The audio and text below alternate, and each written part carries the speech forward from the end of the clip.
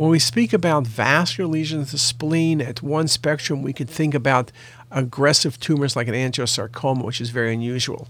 Here's a more typical vascular lesion and very much has many of the characteristics that we think about with hepatic hemangiomas. Now, splenic hemangiomas are not uncommon.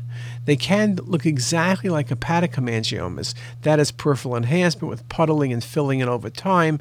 Other times they're very nonspecific in appearance. This was a very nice example of a splenic hemangioma.